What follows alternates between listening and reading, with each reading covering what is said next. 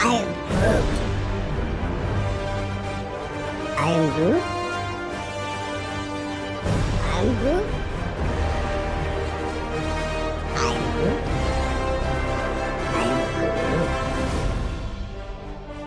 I am Groot. I am Groot. I am Groot. What's going on, everybody? Welcome to a brand new episode of Assembly Required, an MCU retrospective, the show where we reassemble the MCU piece by piece, movie by movie. I am your host, Eduardo, and if you are listening to the show, you're probably a few days past Thanksgiving, but we are recording this actually a few days before Thanksgiving, and we'll be taking a week off here in the meantime to get through the holidays. But since it is time of giving thanks, we wanted to say thank you to the listeners for listening to this podcast. We really appreciate everything that you've done as far as giving us your support, and we hope you'll continue to ride out this journey with us as we continue to go through the MCU and then see what comes after that long journey. I also wanted to give thanks to the boys on this podcast who have been with me this whole time. Thanks, gentlemen. I really appreciate it. They'll show their voices in a second. But today, we're talking all things Guardians of the Galaxy 2. And I have assembled a cantankerous comical crew to talk with me about this show. First, Peach Man himself with Peaches of Steel. It's Peaches. What's up, man? You didn't know it, but I've got several workout videos from the early 90s on VHS if you guys have the appropriate playback device. We also have anti-doxer himself, the Sound Lord. That's me. Chris, what's up? Just keeping my personal business my own business. Ooh. And we also have the man who wrote not one, but two sets of show notes this week. It's Robbie. Robbie, what's up, buddy? Yeah, I'm ahead. Couple things I wanted to say. First, for all of the smugglers working for Hondo and Naka who promised me they would be listening to this episode, how's it going, guys? And if I don't hear from any of them, then they lied and I'm angry. And also, I just need to tell all of you, I have been looking forward to this episode since we began this idea, and I already hate all of you.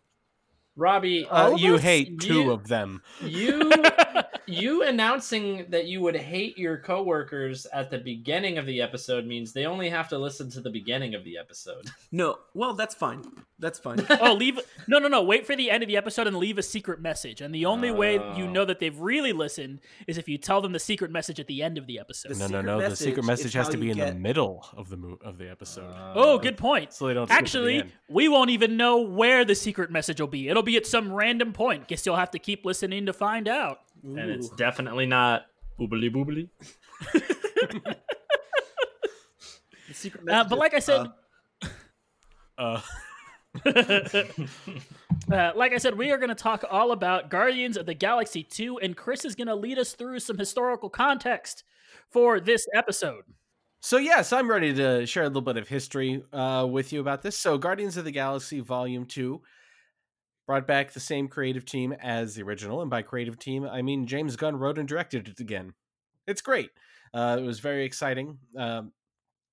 One thing that he did in this movie, he introduced actually the original Guardians of the Galaxy. I believe we talked on the previous Guardians episode that the lineup in the movies is not the same as the original lineup from the comics. But those characters who were part of that original team did appear in this film. So Yondu Udonta, of course, was in the first movie. He was one of the original Guardians, but also Stakar Agord, also known as Starhawk, also known as Sylvester Stallone in this movie. Martinex Tanaga, who is, I believe, the weird glass-looking diamond person in the film. Yes. Who was Crystal Face. Yes.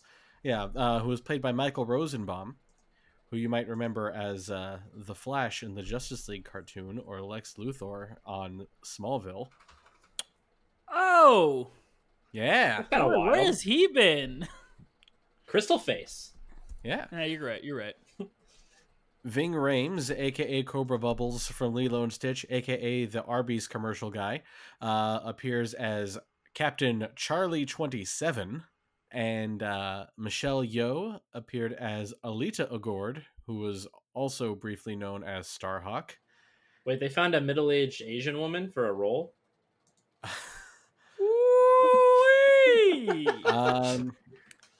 Yes, they did. Yes, they did. Wait, I had those to look don't up her exist. age. We established that last week. I had to look up her age before I agreed, but she is indeed 57. Right in the middle. I'm who was the next person 57. I was I'm gonna not talk about? old.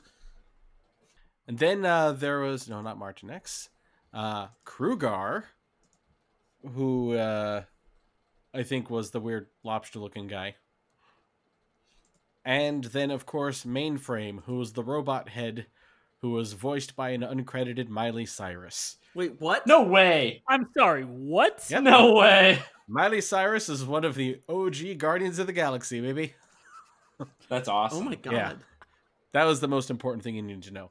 The other important thing you need to know is that this movie introduces Ego the Living Planet as as Peter Quill's father. Now, Peter Quill's father in the comics we mentioned, I think, was Jason of Spartax, or excuse me, it's Jason because he's an alien and it has to be pronounced weird. But James Gunn didn't care about that, and his original plan was, we're going to have Ego the Living Planet be his father. And that's something he wanted to play with down the line. And Marvel said, great. Marvel did not tell James Gunn that Marvel Studios did not have the rights to use Ego in film. Now, I don't know why this is the case, because Ego was introduced in The Mighty Thor number 132. But apparently he was tied up with the Fantastic Four package with Fox. Weird. So James Gunn realized, oh gosh, what if I can't? He didn't have a backup plan. So Marvel did a little wheeling and dealing, because Fox, not part of Disney at this point, was making a little movie called Deadpool. And they wanted to use the character Negasonic Teenage Warhead. Now, Negasonic Teenage Warhead in the movie has all these explodey powers, as you might expect from someone with that name. In the comics, she did not have that power. And Fox needed permission to make that big of a change to a character. So Marvel said, okay, you can do that if you give us back Ego the Living Planet. And Fox said, okay. And that's how we got Ego in this movie. He's weird. That Why is would you use such him? a weird series of events? Right. And it's almost like when they were making Fantastic Four decisions, if that's what the package was about, they were like, okay, what things exist that no one will care if we claim rights to, so Right. that they don't say no. Right. Apparently he was a major character later on in some Silver Surfer series. So I'm thinking that's probably... Yeah, I think of him Yeah. with Silver Surfer. It makes sense, Interesting. 'cause Were any draft picks a part of that trade? No draft picks. No Oswald the Lucky Rabbit. No Notre Dame or Olympic highlights. Yeah, but what if, like, say the New England Patriots and the Dallas Cowboys were making trades, right? And then the Patriots got so fed up. No, I don't want with- this trade. I want the out of this Patriots got trade. so fed up with the lack of trades coming from the Dallas Cowboys that the Patriots just bought the Dallas Cowboys, and now they're all the same team. No, actually, maybe I do want this trade. Yeah. Truly America's team. No, Does this trade get rid of Jason Garrett and replace him with Bill Belichick? yes, but now they're just in. the New England Patriots. The Dallas Cowboys no longer exist. Well, you gotta make So another you're team. saying because I there's don't only have 31 pain now. and misery anymore. That's what you're saying. Yes, also but makes you you a do get to Patriots stream fan. all 30 seasons of The Simpsons. Ooh. So, I mean, you take I the mean, good with I'm the just bad, not am I seeing right? drawbacks. Like, you've removed the single biggest source of suffering in my life. Unfortunately, The start Simpsons drinking a is lot of not in its Dunkin'. original aspect ratio, so you're going to miss half the jokes. But it comes I with don't get it. The beer's just coming from one pipe. But it comes with a free Frogurt. The Frogurt is also cursed. Can we go now? Yes, let's Okay. get started with the synopsis of the movie. So, 1980, Meredith Quill is courted by a man who shows her an alien seedling he had planted in the woods of Missouri. We get Guardians Awesome Mix Volume 2. Robbie has been kind enough to put in all of the songs. Brandy, Looking Glass, first song. I'm going to say right now, maybe this will be the first controversial opinion.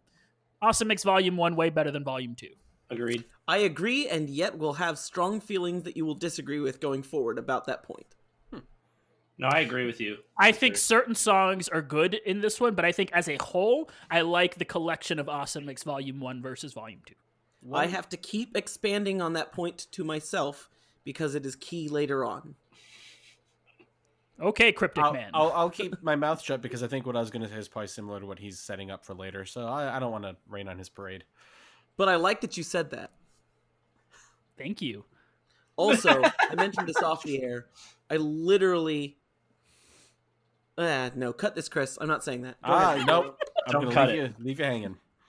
Don't make him do work. Are you always telling me what to do? Yeah. Did you not listen to Yeah, the after Chris. credits thing last week? Chris, don't Eduardo, let go. him tell you what to do. Let me tell you what to do. Chris, when you listen to this recording once again, do a circle and then hop on one leg 3 times. When I listen to this recording once again, I'm going to be muttering curses under my breath. Why are they going to be under your breath? We're not going to be there to hear them. Why don't you just say them out loud? Because it's more fun. It's more fun to go fresser. Oh, I thought you were literally going to be muttering curses. Yeah, I thought you meant like the the worst. like a witch's I'm more of a Muttley than a Dick Dastardly. Yeah, so- I'd rather murmur a couple hexes. Oh, my probability's all off. 34 years later, the Guardians of the Galaxy, Peter, Star-Lord The Quill, second scene. Gamora, Drax the Destroyer, Rocket Raccoon. Oh, I wanted to say something about the first scene. 2 things. Sorry. 1, young Kurt Russell. 2, Dairy Queen. Okay, continue. No, the young Kurt Russell is convincing. One Yeah, of those it's really things good. still exists. Dairy Queens are still out there. Yeah, no. They had a tie-in Blizzard with this movie that was it was Brookie Pieces, brownie cookies, Yeah. and it was great, and I miss it every day. Eduardo loves Blizzard. He's a Blizzard fanboy. Did you get a Brookie Blizzard?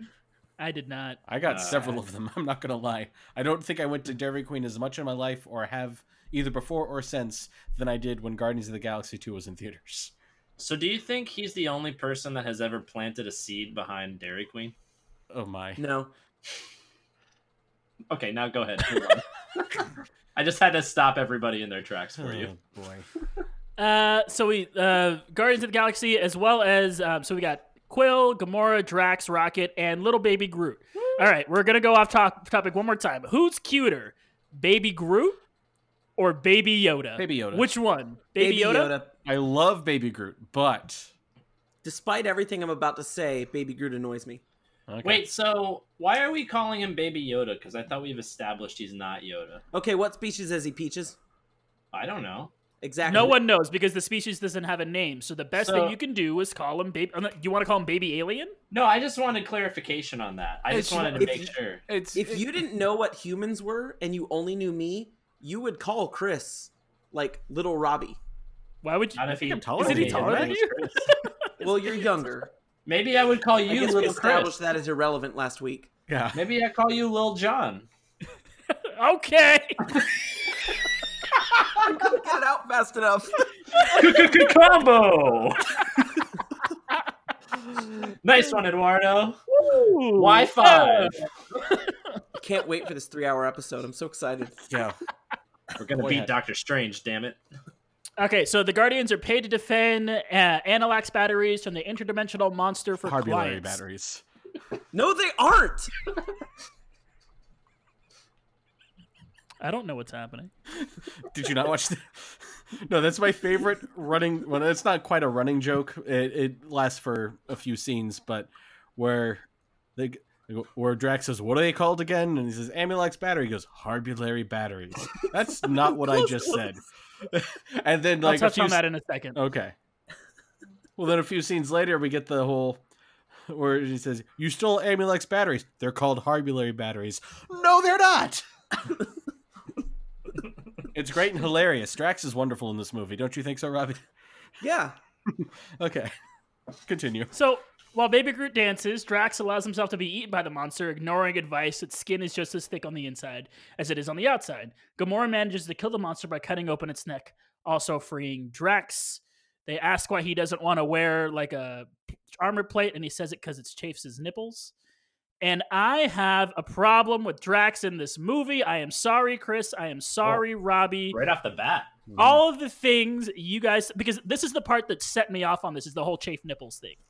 Because A little close to home. okay, a little bit. When did Drax go from being a species that had a very particular, he doesn't understand metaphor, to then being just a complete idiot? When they realized Like, that people what- thought he was hilarious and they needed Well, to that's- give the people more. Yeah, but is it though? Is it that funny for his character to do? My feeling, I think he is so much more funny when he's not trying to be funny. I think the second they try to force the funny down my throat, it stops being funny. And I was tired of him. I was tired. I was like, why wouldn't he just listen to what he said? Like, Drax has never been like, oh, I just don't listen to what people say and say other things. Like, that was not like, it's just not part of the character. And I understand that they're taking the character in a different direction in this movie. I just don't like the direction they're going in. So, Yeah, it's weird. It's off character to me too. and I can And I relate. find that, well, and let me just continue here. Drax is is part of a series of problems that I have with this movie, and a lot of them stem with everyone is trying to out-funny each other the entire movie. Every single step of this movie is somebody trying to out-quip another person to try to out-funny this person. And if everyone is trying to be funny, no one's being funny. That's like this podcast. See, if all of you are trying to be funny, it doesn't work because I'm the funniest one here. And so if you guys are funny, The funniest doesn't joke of them all. it doesn't really make any sense. The whole point is, if everyone's funny, it's not as funny, which is why Ronan was like a necessity in the first movie and why Drax was as a necessity. And the serious moments we had were necessities because it comedy is used to alleviate the tension. I understand this movie is supposed to be more of a comedy, but that just doesn't, I don't know, man. It doesn't make the complete package that I thought the first movie was. So, let me piggyback off of Eduardo so that the same camps are going and then the other camps can go. Just real quick. Because I want to just rewind a second and say like I like 99% agree with like Drax being way out of character in this movie. But the reason it's 99 is because he does have a couple lines here and there that remind me of the Drax that was established. Specifically, the very first one, the Harbulary batteries. Like, he's not trying to make a joke. He just literally heard Peter completely incorrectly and then is like, Harbulary batteries. Yeah. It's And I akin think to that I wasn't listening. I was thinking of something Yeah. else. Exactly. Like, that feels like Drax to me. But yeah, I think that it's almost like they took the general response from the first movie of how everybody liked how funny it was. And they were like, okay, what characters can we use to really up the ante instead of doing the same thing in a fresh way again? And they didn't really change most of the other characters as far as the way they act. They just like threw it all, like they put all their chips on Drax. And they're like, all right, all he's going to do this whole movie is make jokes. He's not going to do anything important. He's not going to do anything that advances the plot. He's just going to joke for an entire movie. okay. He does get that one scene with Mantis, which is a very good scene, but it's 1 out of 100 other It is jokes. I'm being hyperbolic. I'm being hyperbolic. He's not useless in the whole movie. I'm saying he's useless in most of them. Okay. Okay. Let me first say what is basically going to be the theme of this episode, which is I agree, but because I actually do agree. I can relate to it. It literally the first time I watched it made me think of Lord of the Rings. And I don't know if any of you guys are Lord of the Rings nerds like me. I don't think so. But somewhere as they were filming Lord of the Rings, Gimli the dwarf stopped being a heroic character, and he did have heroic moments, but just became comic to the point of absurd. And everyone that wasn't a big Lord of the Rings nerd, I remember, thought, ha ha ha, look at Gimli, he's hilarious. Whereas I loved those movies, but I was kind of annoyed that this character was like falling in puddles and coming out and killing people, and just it ended up being weird. And Drax made me think of Gimli. And so I actually agree with you guys where they took the character and they made him just a little bit too much of a comic relief. And that is 100% probably the biggest drawback of the movie to me is Drax. I completely agree with you guys on it. it doesn't impact much. Where I disagree with Drax not actually having anything significant in this film, because I think he has hugely significant things, and I know that Chris has some stuff, but they kept a lot of his character from the old film. They just then also had some stupid stuff. But one thing I think is wonderful from Daxon's film is the scene that has the penis joke, which I don't love the penis joke, but I actually really love that scene. And it did not...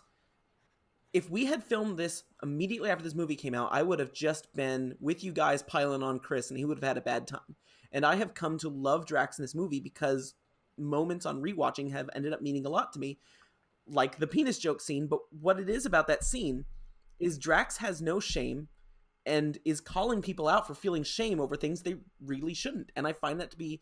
There's a lot of depth to me in that what's played for laughs, but is this... Drax doesn't have these hang-ups that, when you really think about it, don't make a lot of sense. And him calling out the characters for that, I actually think is really, really cool, and very important. And also his delivery of, if he's a planet, how can you make a baby with your mother? It would smush her is brilliant. Well, see, but that's like classic. Smush. That's like classic Drax. Though. Yes, That I is agree. him taking something literally, and that's funny. But him saying, "I have the biggest turds." yeah. A little bit on the other side. Famously huge I have turds. famously huge And I think turds. that's- Right, like what? Famous how? What? I think that fits Who with the knows shameless about thing. them? It's just, it doesn't mean I want to hear it.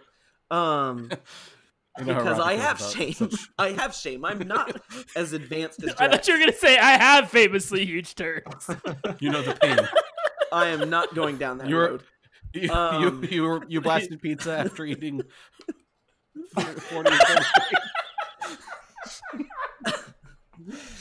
That's a joke that's going to be out of date by the time this episode comes out. Another great Drax moment that I think is absolutely wonderful is, and I wonder if anyone thinks about this the way I did, but when he tells Nebula that they are a family, you think about who Drax is. You think about the fact that he means things literally. Family, as someone is going to discuss in this show, is so central to this film. And when Drax says, we are a family, Drax does not mean it in the way of, we're close, we get along. Drax literally means we are a family because he is literal. This is his family. They are family. That ends up being super important in this film. I think it's really important that Drax has that line. Drax's interactions with Mantis, his support of Mantis in the final scene, his saving Mantis. Drax is probably the least important of the Guardians in this film, but I do think the humor is the weak link in what is, spoiler, almost a perfect film. But I completely disagree that Drax doesn't do anything, that he's necessarily not having important moments to the film. Chris, please back me up. I was going to say, to piggyback off of what you said about the family thing, it's significant for him to say that, not just because of him taking things literally, but if you remember, his motivation to even join the Guardians is because he lost his family. And for him to have found this new family, and for him to just simply state it, it's really, I think that's really, really strong. I agree. And I like funny Drax. I mean, most of the quotes that I wrote down in my notes were actually Drax quotes.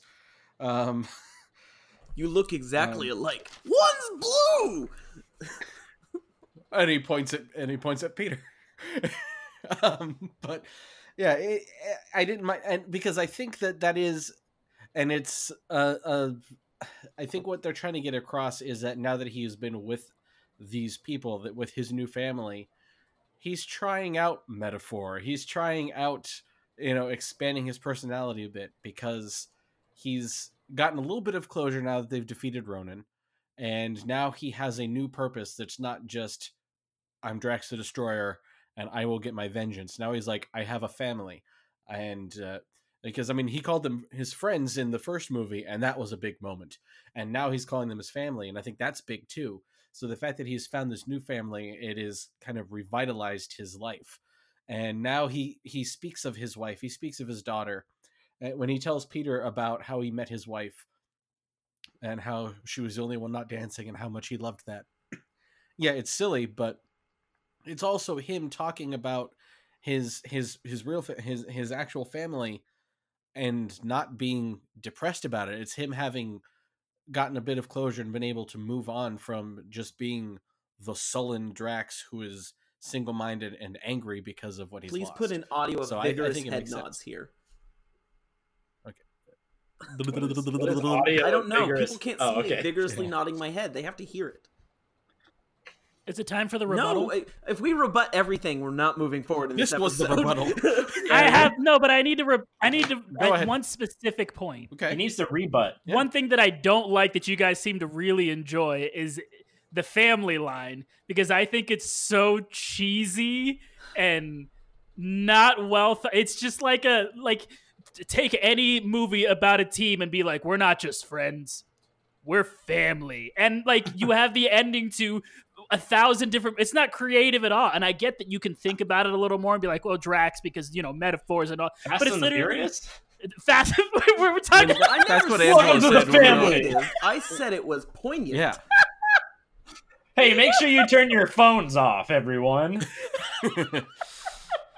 That's a deep cut. Yeah. I guess that's my point, is that it just isn't like it.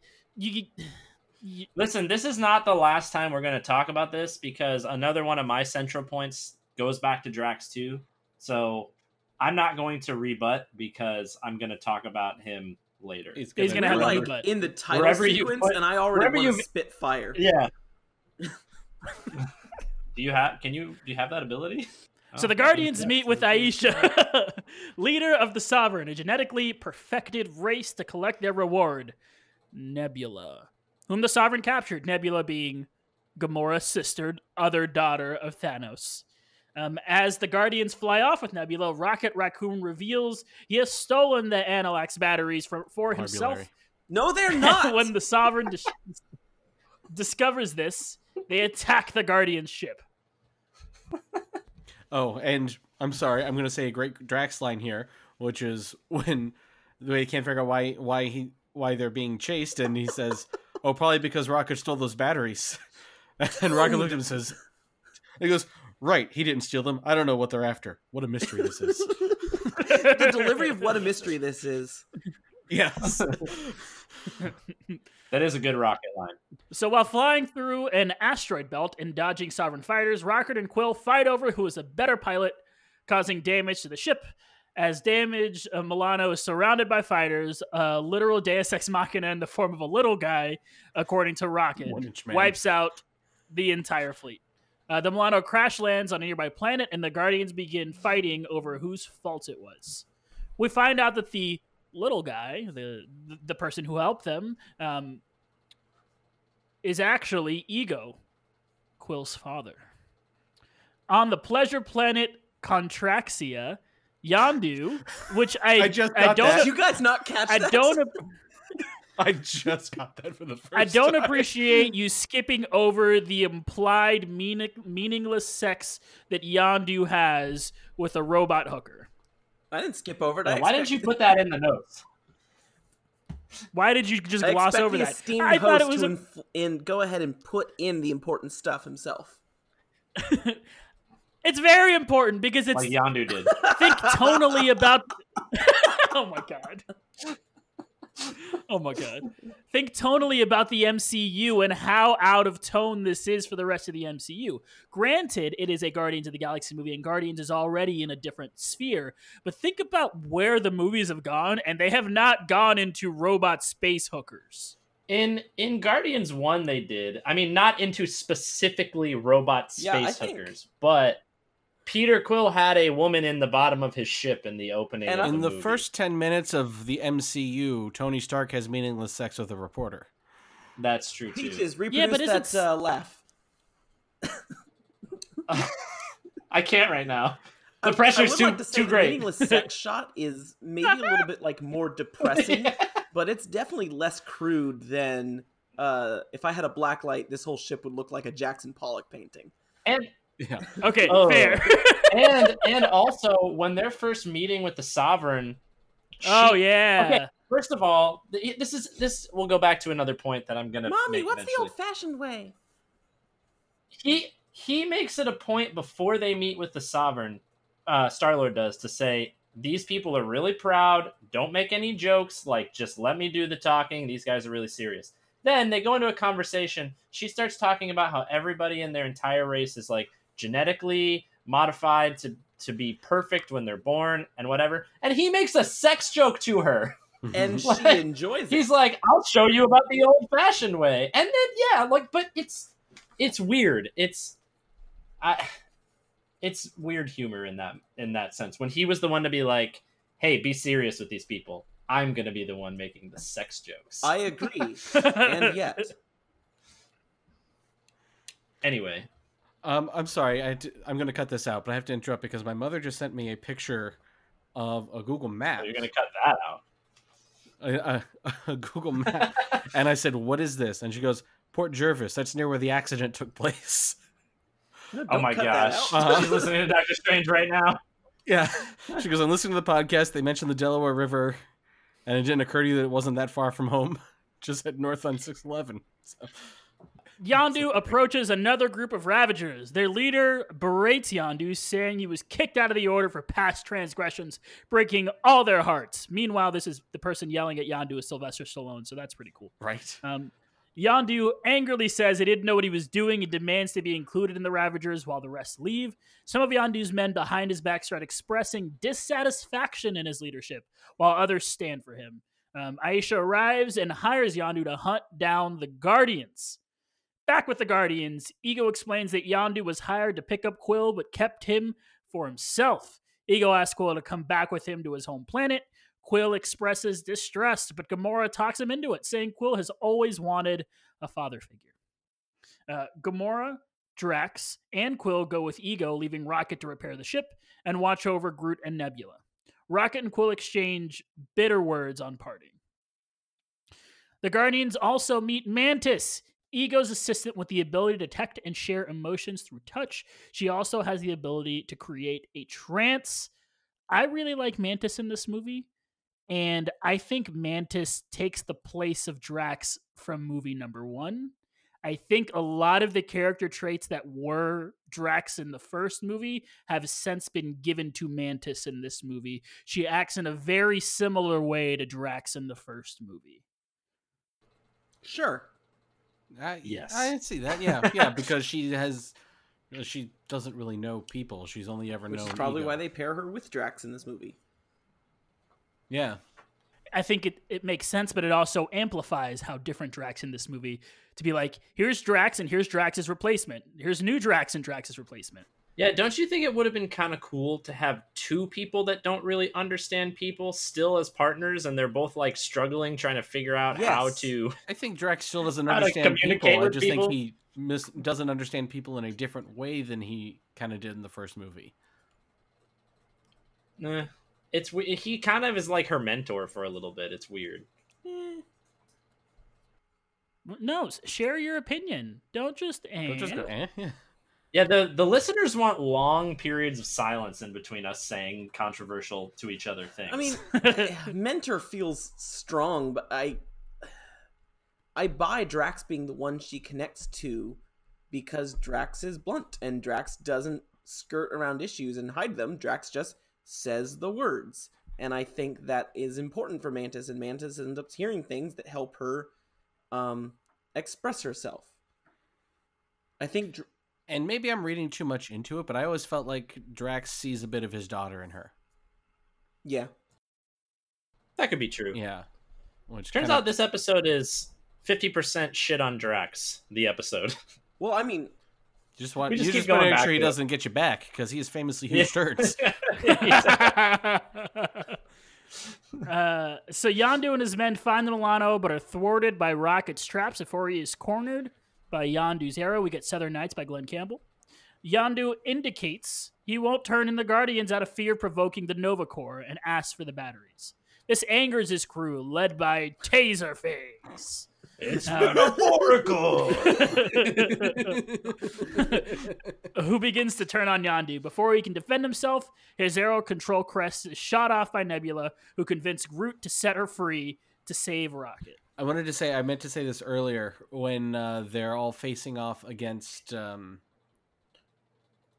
or when Ego shows up and they think they have to fight, and Nebula says, "Set me free," and she's like, "I won't attack you," and Quill says something along the lines of, "You'd think an evil supervillain would learn how to lie," and that actually took on a little extra meaning after Infinity War, when we found out Thanos did not teach his daughters how to lie. How does this film fit into the MCU?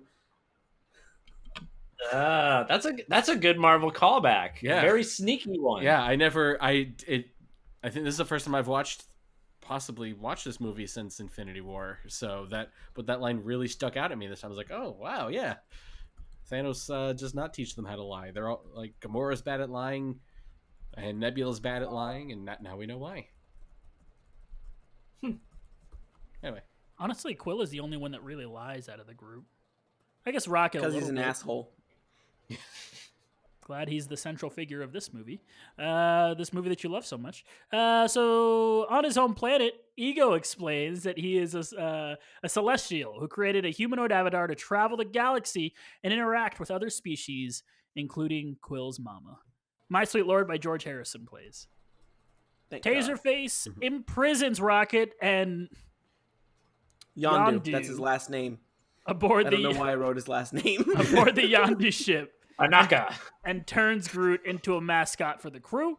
Taserface and the mutineers dump loyal Ravagers out of the airlock while Yondu sits catatonic. He's not catatonic, though. I mean, But he's it's kind of- metaphorical. Yeah, he's kind of just like, he's just sitting there. He's like staring off into space for a long time. Like, Here's what's it going takes on him with a Yondu while at to this start point. processing, you know? Yondu is obsessed with prestige. At this point in the film, Yondu, all that matters to Yondu is prestige and money, but is his prestige. He has, at this moment, lost everything that he feels like is important to him, at least immediately to his brain, and is done. Doesn't care anymore. Doesn't care if all his loyal men die. Doesn't care if he loses his ship. Doesn't care what's going on. The Ravagers have both the Ravagers on his ship and the larger Ravagers organization have all rejected him. He even lost his cool head thingy.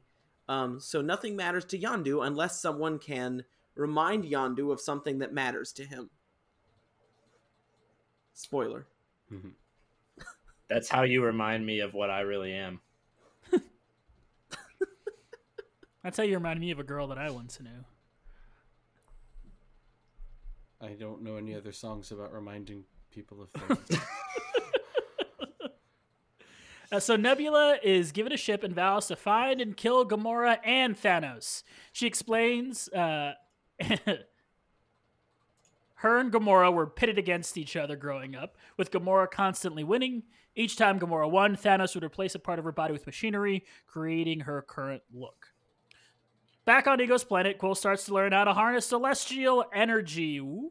While Ego explains he has to return frequently to his planet to keep his form alive. Drax begins to befriend Mantis, who explains that the Ego is actually the planet, while Gamora starts to become suspicious of Ego. Right there's another line that like I like from Drax, so I will give him credit where credit is due, where it's one of those things where it starts off sounding like he's insulting her, and it's actually something heartfelt where he says that she's ugly, and she's like surprised, and he's like, but that's fine, because when you're ugly and people love you, they know that they really mean it, or whatever the actual quote is. That is a nice heartfelt line. Not necessarily like literally saying you are ugly versus you're beautiful, but just the core concept of the whole thing. I don't know. It's heartfelt. Yeah, it's no, a good moment. he actually has some insight to share, even if it's, couched in weird Draxishness. He still, he still has some sort of inner life that you're starting to see glimpses of that he's opening up to her.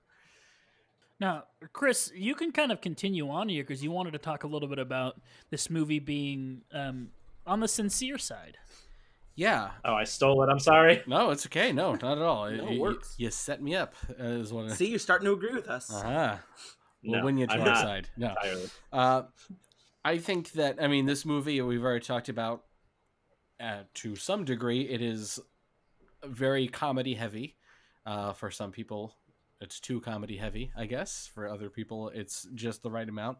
But I think that what really makes it work for me, and I know that some people are going to directly disagree with this, but is that underneath the irreverence and the humor, it is one of the most sincere.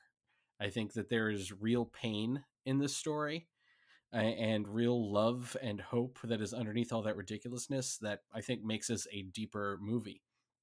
And this scene specifically with Drax and Mantis, it's full of jokes. It's a lot of jokes where he calls her ugly. But then he follows it up with that about, but beautiful people never know who to trust. And then he looks out over the pond and he says that it reminds him of his home planet and how he used to sit there with his daughter and with his wife. And he just kind of looks out, and Mantis, we've established, can touch someone and feel their emotions. She's empathic.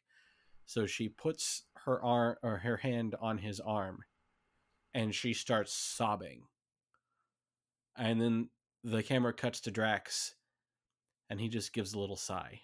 And I love that scene. I think it is a brilliant piece of filmmaking. It is show don't tell, like to the extreme, where it's Drax doesn't really show his deepest emotions. He still kind of keeps them inside, but that is just how he is. That's just how his people are. That's how he is. And to see that the equivalent of that small sad sigh for him is just utter heartbreak in this other person, I just thought that was really effective. It is possibly my favorite scene in the movie. I just got goosebumps just talking about it. It makes me tear up every time I watch it. It's, it kills me. I mean, the fact that and we'll talk more about, I think this is one of the things I said in here we'll bring up a little bit more towards the end, that the beating heart of this movie is an angry talking raccoon is, just, it's just such a brilliant mix of high and low, I think is really what it is. It's that it's got some low humor, it's comic book action, it's talking trees and raccoons, but it is using it to tell, to actually say something and explore emotion. With poop jokes sometimes. Yeah, exactly that. And the first time I saw this movie, I definitely liked it, but I came away thinking of the humor. And it was definitely at that phase I was starting to think, the MCU's getting too funny. And on rewatch, I am, and at this point, many rewatches, I absolutely find this to be the most sincere and the most heartfelt and emotional of all the MCU movies. Like, it's not heavy in the way that like Civil War is, the best friends are fighting. Like, it doesn't make me feel that sort of like heaviness. It just, I connect to all these emotions in this film, and it's just so sincere despite the humor, because of exactly what you're saying, because it's exploring with space opera weirdos that fit straight out of Star Wars. It's exploring emotions that I completely get. And multiple different arcs of those emotions, which is something I'm going to get to. But I just want, I agree with you on the sincerity of the film, that despite the jokes, it is the most sincere MCU film. You want to go first? Or you want me to go first? I see some shocked faces over there. Are we leading into my point number one that I have written down? We might as well. I think it's important. Well, I think where that point is pretty important, but you can reference it. I mean, okay, if you put it in a place that you think is more important, then I will hold off. But I just think that this is one of those scenes that is done well. So I'll agree with you that this specific scene is done well. And that's all I'll say because of my other point. Oh, I held some stuff back too. I can continue on. I think some of what you're saying is, I agree with Peaches. I think this is a well done scene. But I think, as nice as it is for her to call her ugly and then be nice about it and poetic about it, a couple scenes later in the movie, he starts, miming that he's throwing up because he thinks about fornicating her. Like, that same scene is called back later on, and it's a lot worse. And the humor, to me, I think I don't see the balance that you guys see. You guys see this balance that I just don't when I'm watching this movie. I don't see the balance of sincerity to humor. I see humor, and then there's like some sincerity every once in a while, but it's mostly the humor. And I just don't think that the sincere scenes that are in this movie have enough gravity. I think even the villain, Ego himself, is the most wisecrackinest guy out there. He's constantly quipping. He wants to be part of the Guardians, essentially, and you don't really feel him as a villain until you're like, oh, he did some bad stuff. And even after he did the bad stuff, he's still making jokes and trying to be fun. Like, it is. I think it's not equivocal. I mean, with Ego, I would say that he's trying to portray a certain personality because he's trying to appeal to Quill, and also he doesn't see himself as a villain. He's an estranged kid. Yeah, and it's not until he's revealed to be a villain that we realize he's a villain. I mean, the law of economy of characters tells you that he's got to be a villain, but still. My point is, typically movies that have a funny person will have a balancing act with somebody who is not funny, or somebody who is a little bit on the more serious side, or just something like that. And this movie doesn't have really that. Who the most serious person in this movie is? Nebula. Nebula is probably the Ronin of this movie, if you were going to call them one. I agree. She's the most serious person in this movie, but I don't think she gets enough interaction with everyone to make that enough of a sticking point. I think there are more. If you look at the first Guardians, there are. Yeah, let's say Gamora.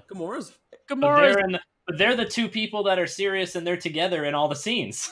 Correct. Well, Gamora gets a lot with series, Quill, though, too. I think to sort of. Yeah, but and Gamora she gets good also scenes with Rocket, and she gets good scenes with Groot. She also has just as many quips, though. Like, she you like don't realize it, but she also does. Like, every single one of the Guardians is a quip machine. So I don't know what Cheers is. So do you need a character to be 100% serious all the time to take them? Thank you, Chris. That's just what I don't need a character to be 100% serious all the time, but if everyone else is going to be a comedy factory where you have somebody with like a wind-up toy, and every time they crank out, a new joke comes out of the person's mouth. But I don't see why it's not at least as good. I would argue better that instead of having serious character, funny character, you have characters with duality that are the seriousness and the humor is within each character rather than spread across the. Every that's character the point. gets funny Original, and serious moments. Right. They have but that's the point. Original Drax did have duality. He was serious and funny. Just this like Drax he is is here. 80% funny and 20% serious. Okay, maybe I think maybe they Drax picked the scales maybe Drax too could far have in been one balanced direction. better, but I don't think it would be better if you just made Drax 100% funny and then Gamora. I don't 100% think that's serious. the case either, but I think we are missing that balance in this movie because, in my opinion, I don't know how to the scales respond are to that. in another way. I think they are tipped in the humor section, and we don't have enough to sort of balance it out. I just don't think so. That's my opinion. I just feel like I watched a different movie the last 70 times I watched this movie. Look, man, I'm sorry, but I just don't think the movie, I don't find the sincerity that you guys find. And I also, this might be my most controversial point, and I don't think I should have to think about every single scene and think about every single character's motivation to be able to feel the emotion from the scene. I shouldn't have to be like, well, this scene's important because Drax and metaphors and his family and this and this and this, and that's why the scene is good. Not because the direction and screenplay made me feel a particular way, but because after I sat and thought about it for 30 minutes, it's a lot better I don't now. think there's anything wrong with a movie that lays itself out at first glance easily. I don't think there's anything wrong with that. But part of why I love this movie is because a lot of this stuff didn't occur to me at first watch, and I have started catching it over time. That's why this movie, which we'll get to. You sound like that one Rick and Morty copy pasta. I gotta say, this might be... That's the most I don't know offensive that thing reference, you've ever I'm just gonna said to me. ignore it. This might be the only time I disagree with you on this specific episode, Eduardo, That's other fine. than we don't have the same MVP. But I think that being the host of a podcast that looks at the MCU retrospectively, it should be your job to look at. I don't mean this offensively. No, but that's not what I mean, said, like, though. we should. I know, but we should be thinking about these movies on these like 6 planes of existence, but not the first time. Like, this is, I'm coming back around. Like, the first time I watched this movie, I shouldn't have to think that hard. Even the second time, I shouldn't have to think that hard. In this case, because we're on this podcast, we should think hard about it. I agree that we should. Not sure why. I agree that we should think hard, but that's not what I'm saying. What I am saying is that movies, in my opinion, are best when they elicit emotion, and this movie does not elicit emotion for me until I think about it for a while. I find that rewarding. Right? And sure, that might be rewarding for us in a retrospective, but if we're just thinking about it as an experience, as a movie watching experience, then there's a problem there. There is a problem with the movie. No. Not being That's satisfied a problem. at the end.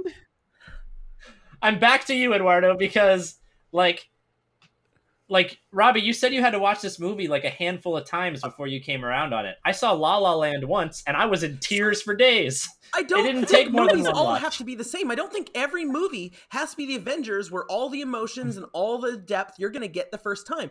A movie that reveals itself upon further inspection, I think, is a movie that can and should exist. And I think that's valuable. I don't think every movie has to be, you've watched this movie once and it's out of sight, out of mind. You got everything out of it the first time. I don't think that's how every movie should be.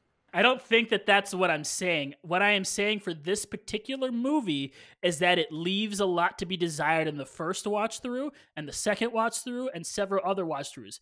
The difference being, if you watch another movie that has several subplots, it does both. It captures your attention immediately, elicits emotions immediately, and then later on when you rewatch it, your emotions grow because of, one, the emotions you gained at the beginning of your first watch, and second, because of how much was laid that you didn't realize in your first watch. And that makes it sound like you're saying that I'm thinking this movie wasn't good the first time I saw it. The first time I saw this movie, I thought it was really good. I loved this movie the first time I saw it. No. Okay. I'm talking about the first time I saw it. I think you're incredibly wrong about the movie, so... But no. What I'm saying is you were trying to appeal to my argument. You were using my argument saying, as reinforcement of yours, saying that I have said that the movie got better with successive watches. What I'm saying is it started out good and ended up being literally one of the best movies I've ever watched. Yeah, but that's just wrong. No, it's not. Yeah, Eduardo, you don't know what other movies he's watched. You can't say it's wrong. That's true. He's clearly never seen Jingle All the Way. So we can move on from this. I'm just going to throw out there that a lot of the things I'm saying I actually did feel the first time I saw this movie. I actually left going, wow, that movie was surprisingly emotional. So clearly it hits different people different ways. I need to give another disclaimer for this movie. I didn't watch this movie, and I don't know if I've talked about this on the podcast before. I've talked about it at other points, and I might have already talked about it, but I didn't see this movie until several weeks after the movie was out. And I had seen, first off, hundreds and thousands of people at the end of every Marvel movie going, this is the best Marvel movie that's ever been released. And the other part, I had seen I don't remember that reaction hundreds of Mary Poppins memes. I did not stop seeing Mary Poppins memes, so that when I finally saw the scene, I was like, this is what we're all happy about, this. And maybe I would have reacted better to the scene, and maybe I would have been a little bit more positive. But I left that theater so disappointed because I thought I was setting up for this great, grand thing, and I was extremely disappointed because how hyped it was for me on the internet. I am going to say that I saw the movie, I think, a day or two after it came out. I wasn't in Orlando at this point, and when I was in Orlando, I got to see them the first night. But when I first moved up north, I didn't really have people to go see the movies with, and other whatever. But the point is, I saw it like a day or two after it came out, so I already knew about the Mary Poppins thing, and I was so mad that got spoiled for me because that would have been a lot of fun. Yeah, I also had Adam Warlock. I actually completely agree that I had Mary Poppins overload before I ever saw That's it. sad. But anyway. Enough arguing. Yes. Enough No, talk. I don't think we're done. Back to the movie. Gamora starts to talk to Quill about her suspicions. And the two end up arguing with Gamora leaving. Bring It On Home to Me by Sam Cooke plays. In captivity, Rocket and Yondu start to learn they have a lot in common, though Yondu is still fine with his situation. At the mention of Quill returning to Ego, Yondu suddenly cares about their condition and asks Groot to find his experimental arrow controller. This is a funny scene with Yes. with Baby Groot bringing all this different stuff. Oh yeah. I like that he brings all this stuff that he can hold in his hand, and he could definitely stealthily get away with bringing that stuff from the bedroom all the cronies are sleeping in to the jail cell, and then he pulls an entire steel desk. Yes. How does he get away with that? The toe is a highlight. You don't happen to have a freezer full of severed human toes, do you? Then let's never speak of this again. But I think my favorite is when he hands him the Ravager's crest, and then he holds it back up, and then he starts to put his head, and the whole bit about hats. Oh, good. He thought it was a hat. He hates hats. Yeah, you see someone wearing a hat, you think they have a funny shaped head, then you find out that it's just a hat. Wait, that's why you don't like hats? Groot would not like me. Baby Groot would not like me at all. No. So Groot is unsuccessful, but Kraglin, guilty over speaking against Yondu and not wanting to have spawn the mutiny, hands over the controller and leaves to help Yondu, Rocket, and Groot escape. Come a Little Bit Closer by Jay and the Americans play. It's my favorite scene of murder. That is a really great scene in the movie. And I don't know, did you put my bonus point 3 anywhere in no, the but show you notes? can totally piggyback it off of my point that Eduardo is about to let me do. Oh, okay, go I was for going it. to let you start talking. I figured you just went. So, first off, let me say that. Oh, at I'm just this seeing point, that. Yeah, I'm sorry. Chris, this song is actually just to me the overlay you did of the Smash Brothers commercial, and that's what I think Oh, of yeah. this song now. Despite the fact That makes this me is happy. one of my favorite scenes ever in a film, and it's not one that required me to rewatch to get there. I loved this scene the first time I saw it Yes. about as Same. much as I can love anything that a movie's done. And so I said that the whole theme of this podcast is going to be I agree and yet with Eduardo and Peaches. But anyway, I agree and yet with Eduardo and Peaches this whole episode. And so I actually agree that if I put in Awesome Mixtape Volume 1 in my stereo and then I put Awesome Mixtape Volume 2 in my stereo, Volume 1 is a better list of songs. You'll have a jammed right. stereo. You can't do that. There's- You only have one slot. Ah, The man, you know dissonance he's would be got one of those terrible. 5 CD changers. Oh, Dude, okay. we're talking cassettes. He's got one on one side and the other one on the other side. What's Oh, wrong I'm with sorry. you Sure, guys? there's sorry, a few I'm songs sorry. on this. Like I'm a big George Harrison fan, so there's a few songs on this that I like more than some songs in the other movie. But I actually agree with you guys. The other one had a better soundtrack, but this one I think does a better job of weaving the songs in the action than the first movie, and that's saying a lot because I think the other movie did fine. But there's two particular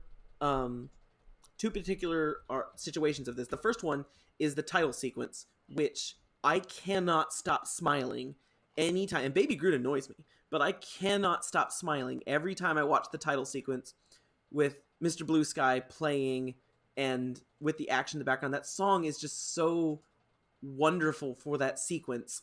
And also what's wonderful in that sequence, by the way, is how each character has a parenting moment with Baby Groot. That's something that I think is important. Each character, I love especially that, Gamora's yes. hi, like, but just I can't. When vividly remember, this is one of those things that got me the first time I saw this film. I remember watching that thinking, wow, this is good. I remember being like, what is this? Is this going to advance the plot at all? And then I decided I didn't care. And I was just thinking, this is such a great way to use a popular upbeat pop song in a dangerous action sequence, and I love it. And how do you top this? And then Yondu gets his arrow control back, and they topped it. And oh my god, it's just so good. I'm not as versed in music as Lords are, So I don't know if the lyrics of the song actually fit with the scene very well. It feels like they don't. The music just works really well. The scene itself has such great sight gags.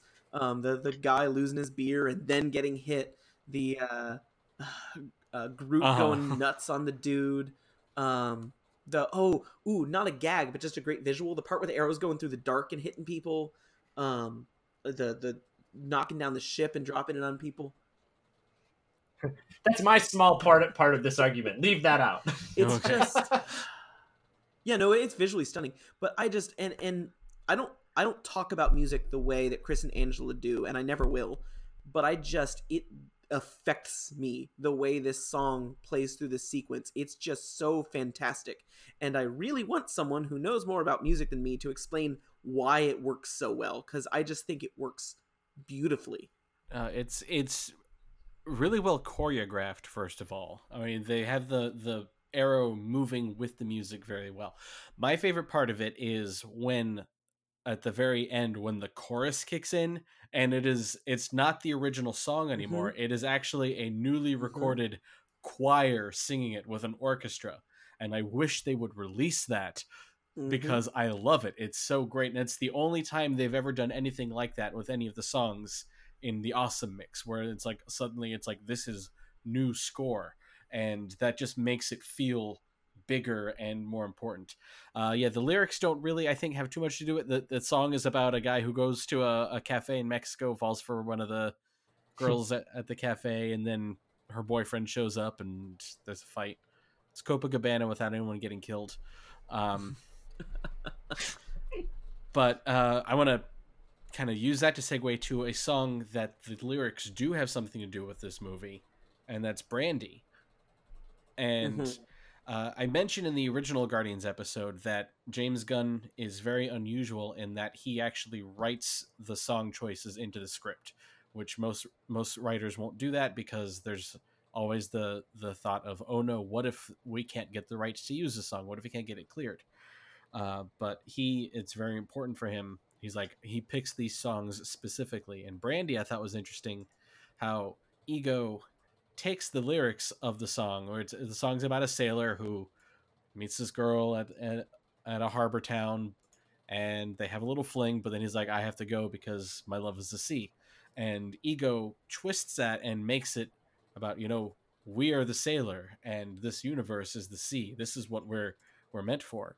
And that speaks to Quill at first, but then at the end, Quill starts to sympathize with Brandy because Brandy is representing his mother.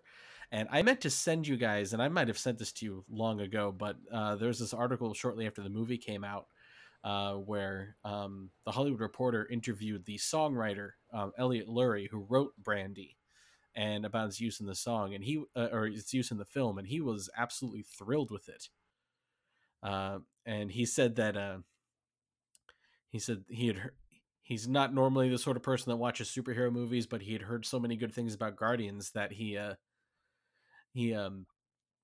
popped it in, and he said he really liked it. And then he got a request to use Brandy in the sequel, and he said, oh yeah, we have to do that. And then they'd sent the scene descriptions over about how it was going to be used, and he's like, oh my gosh, they're really like turning it into this is part of the story. And what he had said is that the first scene is where Meredith is just singing it in the convertible with the top down. He goes, that's what we wrote the song for. He goes, we weren't looking for any deeper meaning. He goes, it was just a story song that we wanted you to sing driving to the beach with the top down. And then he goes, and then later when Ego kind of gives it that extra layer of meaning, he's like, wow, that's not even something I had really thought of when I wasn't looking to write a deeper meaning, but they really found that. And he was just like blown away by how they used the song in the movie. And I thought it was really, really clever how it was used as well. Another one I think works really well, I don't need to just spend a bunch of time on, but in the final fight, Wham Bam Break the Chain. Oh, yeah, Break the Chain. No, yes. when the chain plays, it just works very well. Yeah, Fleetwood Mac. Anyway, the rebuttals can rebut. No, I have nothing to rebut. Well, first of all, I've got some backlogged interruptions that I didn't Oh. use because I was going to end up interrupting you like 4 times. So the first one is, I'm surprised you know who George Harrison is because he's not in Switchfoot. The second is the second interruption is, why do they bring Baby Groot everywhere? Like, it's a great first scene, and I'm not complaining about the scene because it's very entertaining. But them bringing Baby Groot to fight a large interdimensional space monster is like people bringing an infant child to Walt Disney World. Why did they bring him? He can't help. Because Rocket is an irresponsible father. Well, they all are. They could put him on the ship. Yes. Okay, So- but the thing that I wanted to actually say, and my third like bonus point, is just that this scene reminded me that the Guardians movies, both of them, are just so visually stunning. Just watching the arrow and the red trail that it has, like, you know, go through all the areas of the ship, and the shot you mentioned where it's in the dark and it's still lighting up and it's going through people and you can faintly see the people that it's murdering right before it murders them, and then like going around the whole ship while Rocket is shooting through things later, and then just all the different other visual effects that are in the movie. When Yondu does eventually die, spoiler alert, it's got like the rainbow flames that disintegrate him into pixie dust or whatever. All the different shots of space just being beautiful. Even the prostitute planet, whatever the hell it's called. Contraxia. Like, Contraxia. Yeah, it's like Ice Vegas. Like everything is snowy, but then there's like like neon signs everywhere, and everything's like glowing and pretty. Doesn't to that look actually exist in Borderlands? That feels like something that's in Borderlands. It probably does. But the reason that has Howard the Duck. there's 2 reasons I wanted to bring this up, and it does go back to last episode, because I think as far as the movies in the MCU that are visually the most appealing, it is like by far to me both Guardians movies, because they really use their they use color palettes and all of the different CGI effects and all of this stuff that they do to make it just look like a beautiful, gorgeous picture to watch. And comparing that to what you said last week about Doctor Strange, how you find that to be the most visually appealing Marvel movie, I don't think that it's the same. I think that this is using effects to show something beautiful, where Doctor Strange was using effects to show something complicated and puzzly. And so I don't think that that's beautiful in a way. I think that it's cool. I think that it's like something you don't normally see, but I don't think that it's beautiful, especially when you've got these Guardians movies in the mix and you just see what they've done to all the scenes in these movies. You don't have to like strongly disagree. I softly disagree. Yeah. Very, very, very softly. But that's all. That's all I wanted to add. I was gonna say the same point, actually. Hey. I was gonna say, for all the negative things I have to say about this movie, there are certain points of this movie where it's almost like a painting, not a Jackson Pollock painting, all right? But it's almost like a painting. There are points where you could stop this movie and you could frame that and put it on your wall, right? Like it's constantly beautiful. I think the first Guardians experimented a lot with color, and this movie took that to another. Like they shifted into high gear with this one. And this movie really feels so much more colorful than the first one. The first one's colorful, but this one feels Right. Yeah.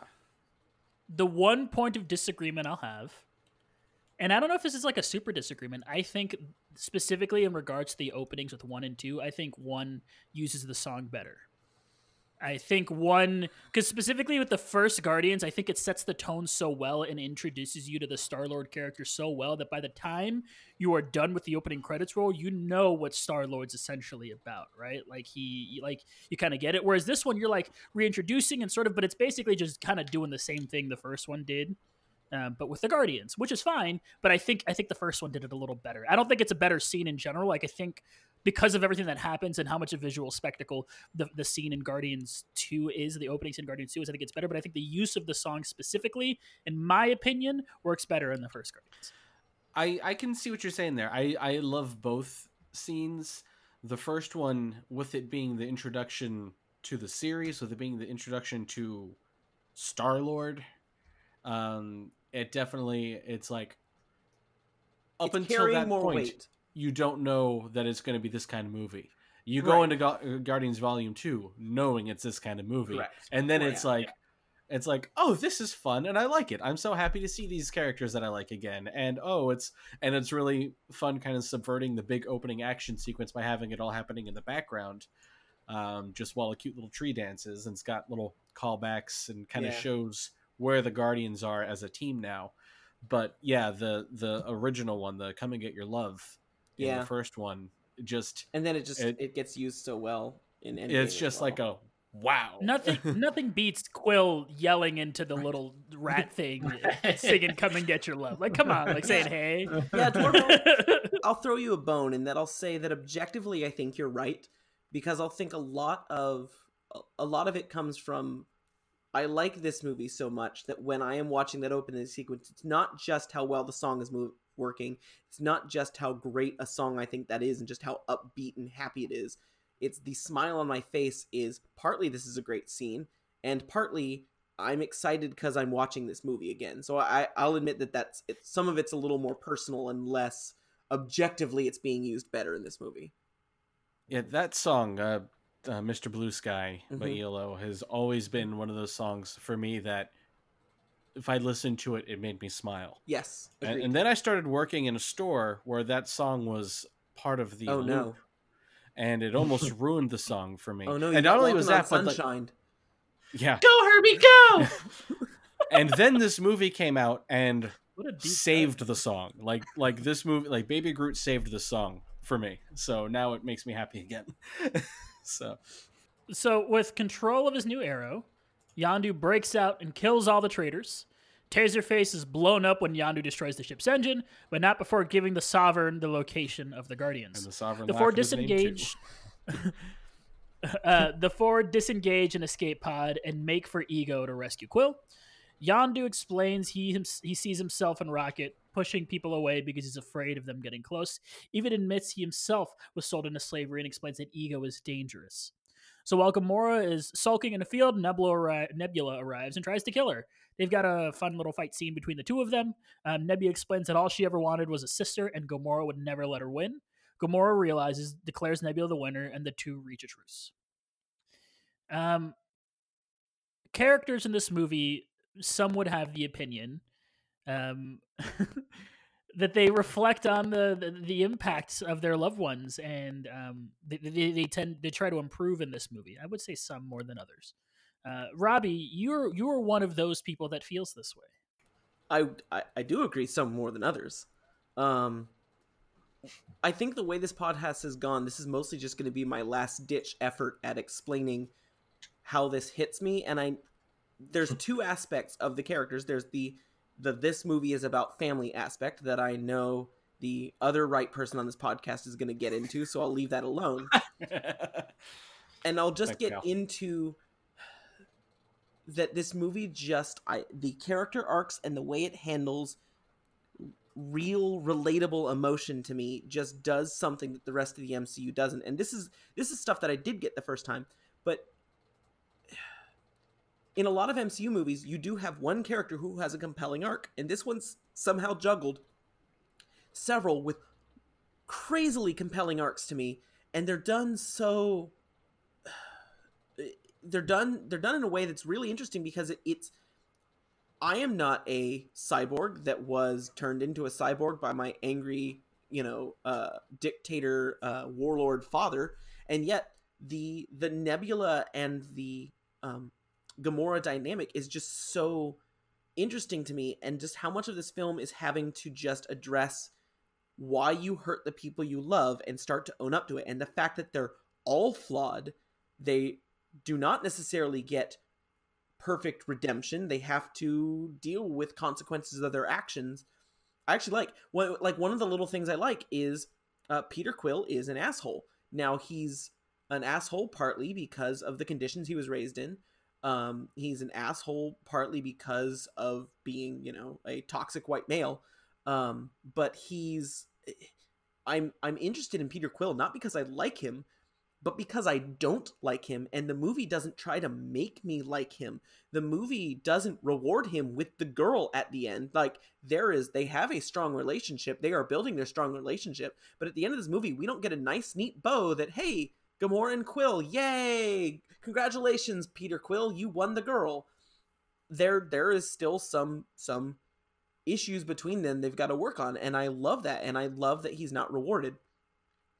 I think something that's done that's very strong is the displacement of anger from abused children to, other members of the family, which I think is a very, not having been an abused child, but is a very real thing, which is displacing that anger on other members. And that's what's going on with Nebula, and not to infringe on Chris too much, but that's what's going on between Nebula and Gamora. And I find that incredibly compelling and incredibly convincing on that emotional front. And Rocket, his whole thing is this fear of condescension, is this thinking that everyone thinks the worst of him, just goes ahead. And I know people like this so well that are not cartoon raccoons, that his fear is condescension. His fear is people thinking the worst of him, and he just heads them off at the pass and pushes them away. And it's the fact that a superhero movie had emotion like that is what I think is fantastic. And the fact that they are flawed, but the flaws are all explored as the film goes on, and how they are hurting the people around them is handled in the film without necessarily nice Hollywood conclusions. I love it so much, and it makes me love it more each time. And it's emotion that I didn't think I would get in a superhero movie. And I'm happy it exists, and James Gunn makes gross jokes, but I'm happy he wrote this film.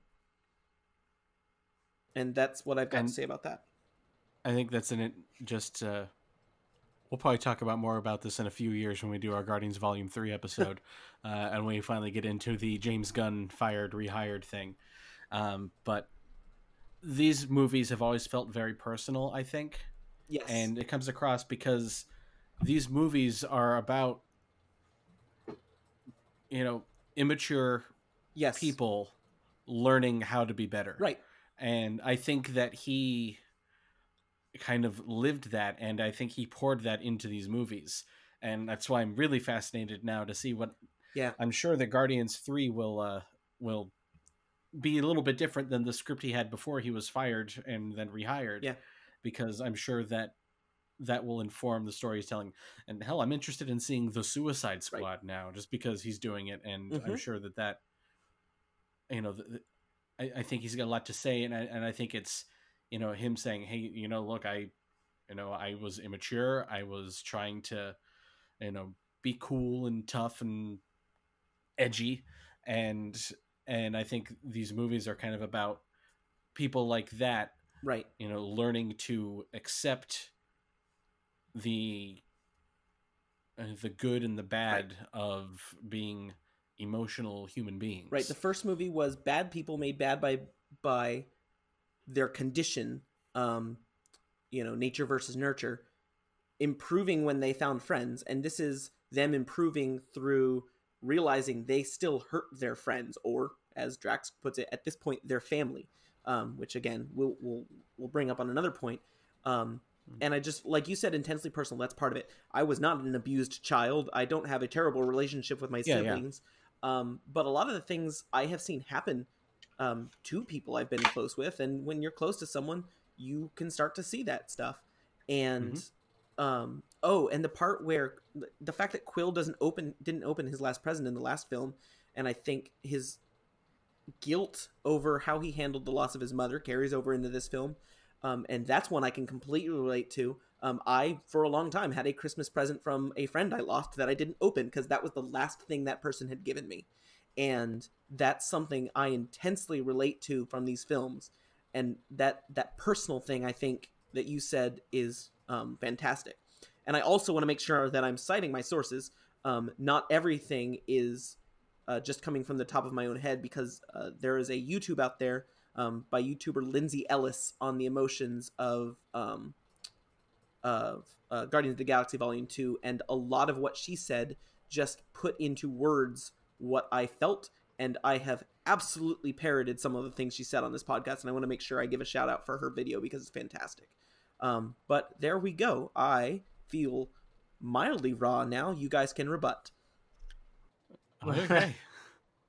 I'm not going to rebut with you, mostly because you told me that my point that is direct rebuttal is carefully, meticulously placed. Yeah, in all honesty, a lot of it's coming up. Both things that I know all three of you are going to say to this point are coming up. So, and I'm hoping you don't rebut to me now that I'm not rebutting. No, I feel like I just shot my last ammunition for the rest of the episode. So, let me ask a rhetorical question, and then we'll move on. Robbie, you besides that last point, you talked a lot about these characters that you don't necessarily relate with, but you feel compelled by, and all these situations that you don't find yourself in that you feel compelled by and that you really enjoy, that you can put yourself in their shoes. And yet, when we get a couple episodes later, you can't really put yourself in the shoes of the characters in Black Panther. I have yet to say you're wrong. It's a rhetorical. I've yet to say you're wrong. It's a rhetorical question, and we will cover this on the. But start to think about it. Start to think about why these characters, for some reason, you can just put your shoes in, but you can't put yourself in the shoes of those characters. Because he wears boots, not shoes. Spoiler: my problems with that movie are not Spoilers. The story of that movie or the characters of that movie. It has to do with him wearing that's it. boots. It's the boots.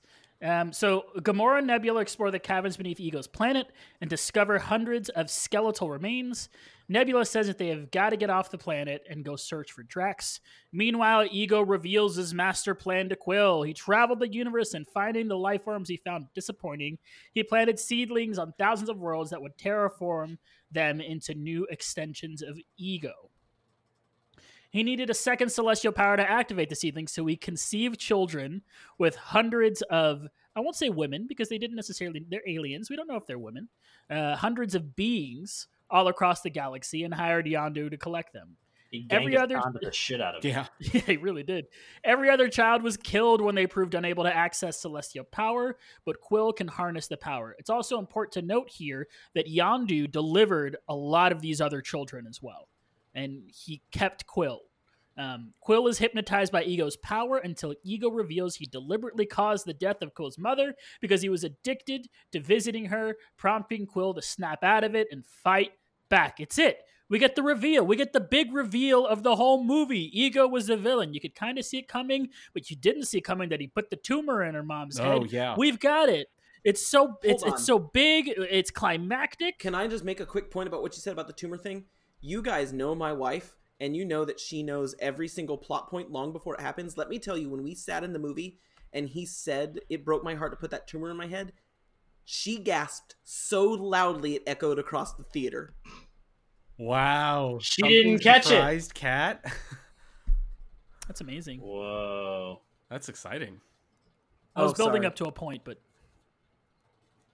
so we get to the climax of this movie. We finally get it. And then there is still another 45 minutes of this movie. Two of you aren't going to agree with me on this, but this movie goes on so long. There are so many action sequences and extra little things, and it just goes on. Just to me, you could have cut that giant chunk 45 minutes in half, and it would have probably been like closer to what I would think it's perfect. But does this movie need to be 2 hours and 20 minutes long? I don't think so. I think the movie tends to drag. Once you get to the end, I started feeling some fatigue. I was like, man, this movie's still going on. This is like, can they not just like get the thing done? Like and the part of the problem is that the big reveal happens here, and it's not something that to me, it doesn't feel very developed. Like, we get to this point so quickly. We're there. We're at Ego's planet. People start to think things are weird. We go to a different planet. And then once we resume this storyline, we're like, oh, right, Ego's bad. And then there's the climax of the movie.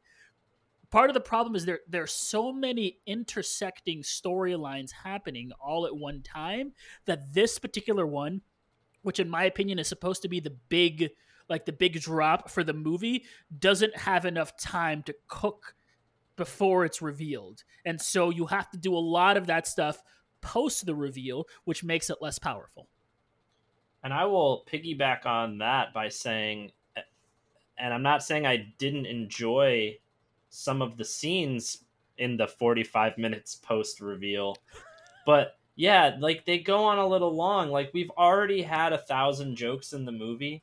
Why do we have to have 5 minutes of Rocket explaining how to use the detonator to Groot, and then another 4 minutes of Peter flying around the battlefield asking people if they have tape?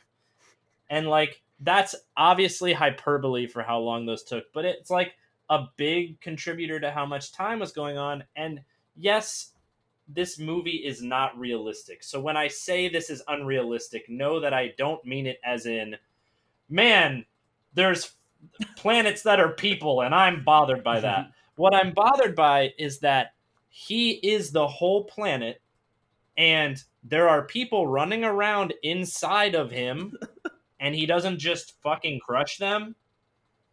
Why would he let them roam around?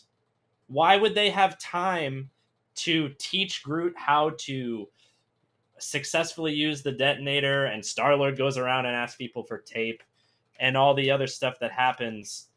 Like he's in his like, you know, human form or whatever, but he is the planet. He's Ego the living planet.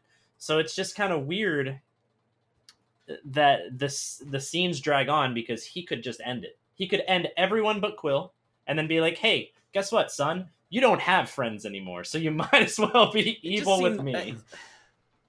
I'm not, in this case, I'm not actually going to say you're wrong. It just felt to me, even from first viewing, I just accepted it as, and it's kind of from, it comes a lot of from when Mantis does the whole he's here thing and then he starts showing up, that like he's not necessarily 100% omnipotent and in complete control of what's happening. That there is some limit to where he can move his matter and where he can, what he can be aware of. And maybe that's not spelled out well enough. If you didn't get that take, then in this case, I don't actually think you were dumb and not paying attention. I think you may have a good point, just one that didn't affect me the same way. I don't have a major rebuttal for all of this. What I will just say, since this is mostly entirely personal preference, I will just say first, I did not mind all the endings of Return of the King. In fact, I thought Return of the King cut out too much at the end. So that's a hot take. My opinion is quite possibly invalid. What I will also say. No, go ahead. No. What were you going to say to that one? I was going to like finish out the point. So add something to it. Oh. My second is just, I genuinely did not believe Eduardo when I was working on the notes. He said, "Why is there 45 minutes left?" I opened the movie again to check, thinking that's nonsense, Eduardo, and I'm gonna math your nonsense out of this podcast. And nah, he's right. So, but what that says to me, you know, thinking this movie is great, is that I didn't notice. It moved at a pace to me that I liked. It felt like it kept moving, and I was engaged in what was happening. So I noticed. Again, you are technically correct, which is the best kind of correct. Yes. But obviously, I don't know. I didn't feel that way. That said, bringing up the fact that the reveal happens like real fast and then we just get to climax, I buy. I just don't think the climax is too long. I do buy that it feels like not much happens and then we just, hey, Ego's bad guy, go to core.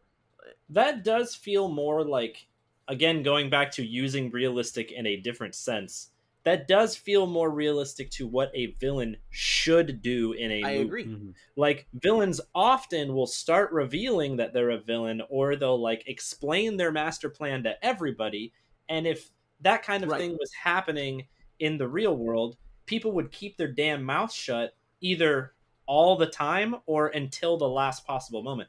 I think that brings a more realistic approach to what a villain should do, where he just tells Peter, and he just tells Peter after he has him semi-mind controlled. Well, it's actually not semi. Right. It's fully mind controlled until he mentions the tumor thing, and then Peter snaps out of it. Right. But again, because then there's 45 minutes of movie. But there's a way to play that. I would have loved to see Peter and the Guardians arguing about his dad. We saw it a little bit when him and Gamora, right? They're talking, and she doesn't think he's a good dude.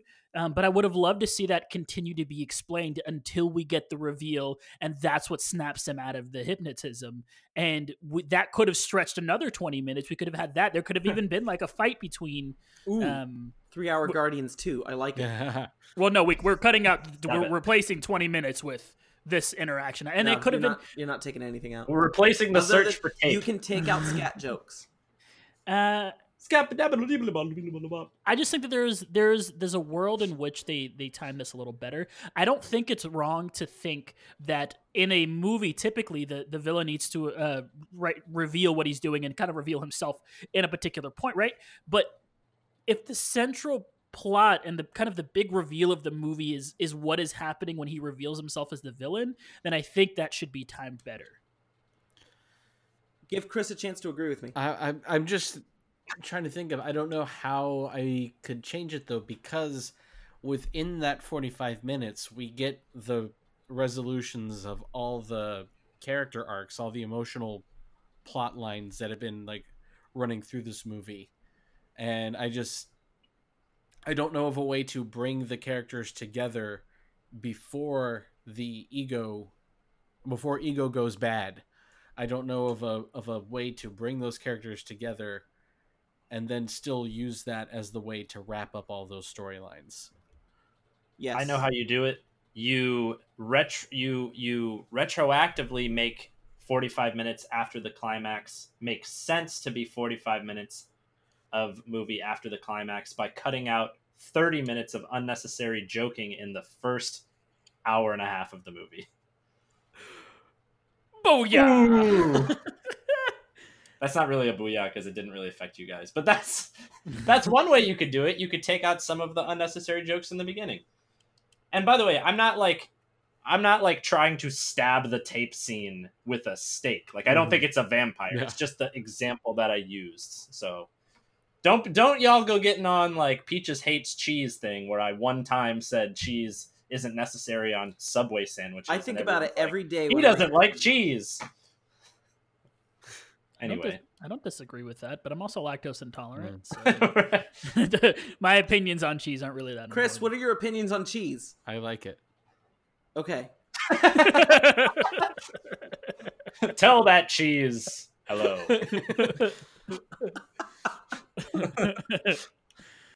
Hey everyone, Soundlord here. Apparently we had a lot to say about this movie, as we're only about halfway through the episode. So, we're splitting it into two.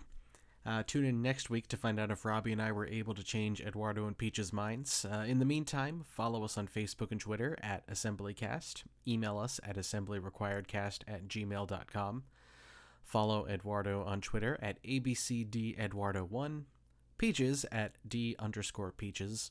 Robbie at PhilKid3. And me at GatorSax2010. So until next week, thanks for listening, and I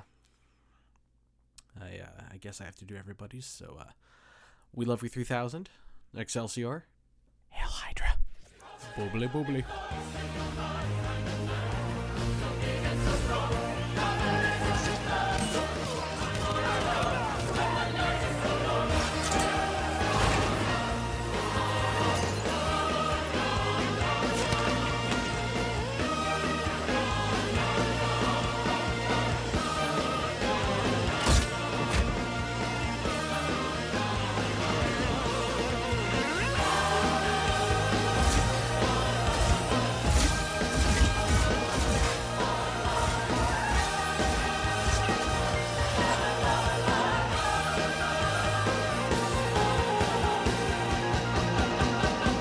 So Gamora starts. Hey! I think we might have lost Peaches. Oh yeah, we did. Yeah. Oh my god. I'm right. That's fine. Now we outnumber Eduardo.